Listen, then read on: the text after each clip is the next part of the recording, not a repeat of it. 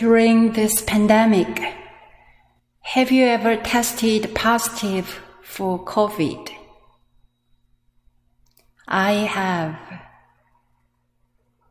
I would like to share with you how that felt. 2 weeks ago, in order to lead a retreat, I had to take a COVID test. As I expected, the PCR result was negative, but a second test, a home test kit, came back positive. What did this mean? What to do? What to think? How to feel? My egocentric mind kept saying, it can't be me. I have since learned that home test kits are not always reliable, but psychologically it was stressful for me to be perceived as a potential COVID carrier. I finally got a definitive negative result from the county health department, but the 4 days of ambiguity and concern were awfully disconcerting. During this time of uncertainty, I noticed the disturbing thoughts and concepts I was harboring in my mind. I have been super careful throughout the pandemic. I have not traveled anywhere, and I hardly even go to grocery stores. I am vaccinated, live in a vaccinated community, maintain appropriate social distance, and I wear a mask indoors around other people. How can I be COVID positive? This must be a mistake. My inner voice kept saying, this can't be me. This inner chatter was incessant. If I'm a real COVID carrier, I thought, this will create complications, worry, and inconvenience for so many people. At the same time, I felt wrongly accused. As these thoughts came up, I found myself feeling queasy and ill. So I tried to guide my mind. Wang Gong, it's time to jump into Ilwansang, the original state of mind prior to this disturbing drama. Let me model myself wholeheartedly on the way of heaven and earth that is free from thought, harboring no concept or sign. Finally, when a 5th test came back from the health department as negative, I felt very relieved. I felt even more relieved when one of the healthcare workers assured me that their test is reliable and I definitely did not have COVID. My inner voice said again, that's right, it shouldn't be me with who has COVID. But it could have been me. This got me to thinking about people whose positive test results actually are positive. I felt more understanding and compassion for the social pressure, judgment, and stigma they must experience. When we share similar experiences of suffering, compassion arises. Without suffering, no compassion. Without suffering, no compassion. Our compassionate hearts awaken through hardships and challenges. My heart goes out to those who are suffering with this virus and to their families and friends. Those of us who have escaped COVID until now can only imagine how challenging it can be on all levels physically, psychologically, and emotionally, to live or die with this illness. Labels. Once a practitioner shared that she had a runny nose during meditation. I asked her to stay home and join us online. Now I see how much that could have hurt her feelings. I did not kindly ask if she had an allergy or some other issue. I just assumed that she might bring infection to our temple community. It is so easy for us to hurt others by quickly jumping to labels and rash judgment. And it is easy to victimize one another. Compassion practice. Compassion is a genuine sympathy and concern for the suffering and misfortunes of others. As the Egyptian educator Yasmin Mogahed said, compassion is to look beyond your own pain, to see the pain of others. Deep in our hearts, we know that compassion is an expression of our pristine nature. It is essential to the Bodhisattva's vow to relieve the suffering of all beings. The Heart Sutra refers to the Bodhisattva of great compassion.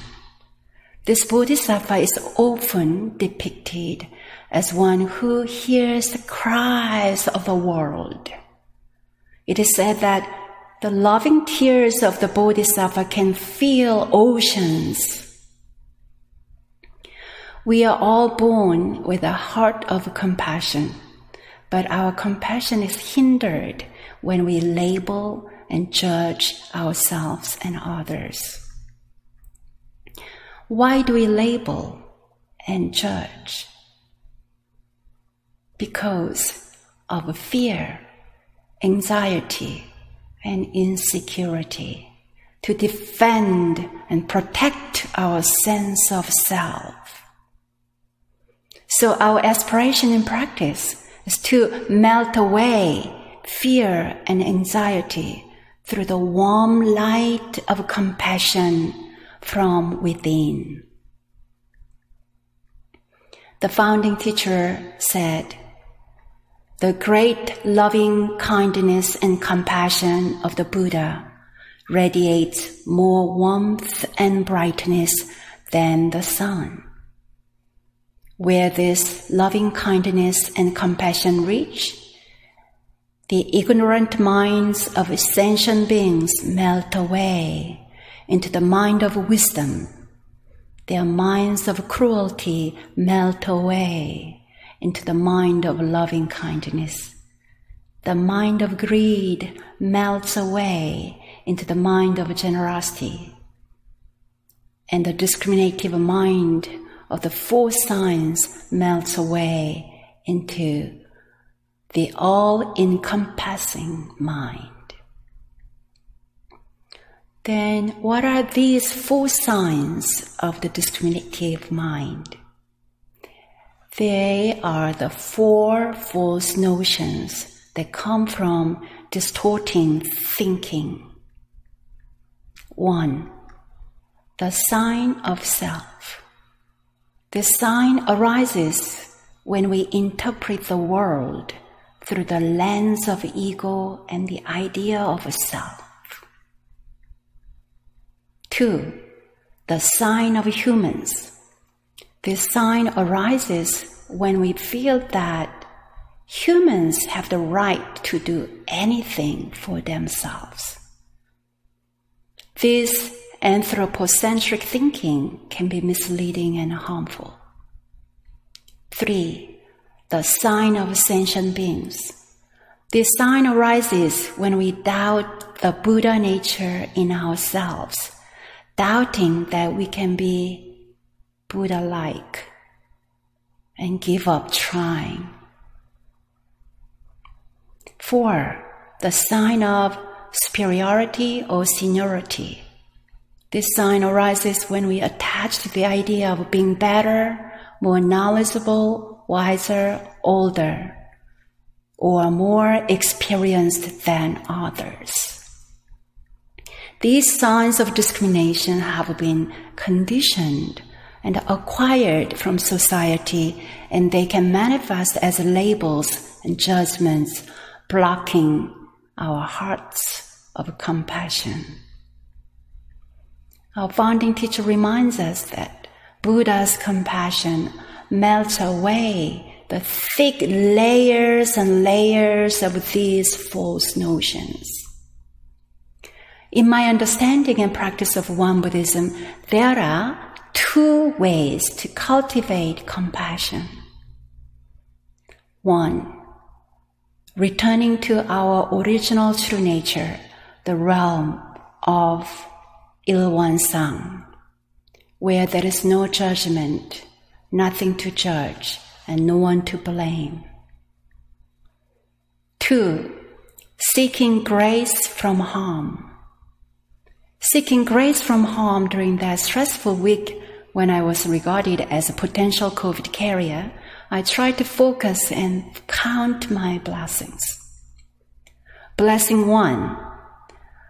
I led an in-person retreat via Zoom because of the contradictory test results.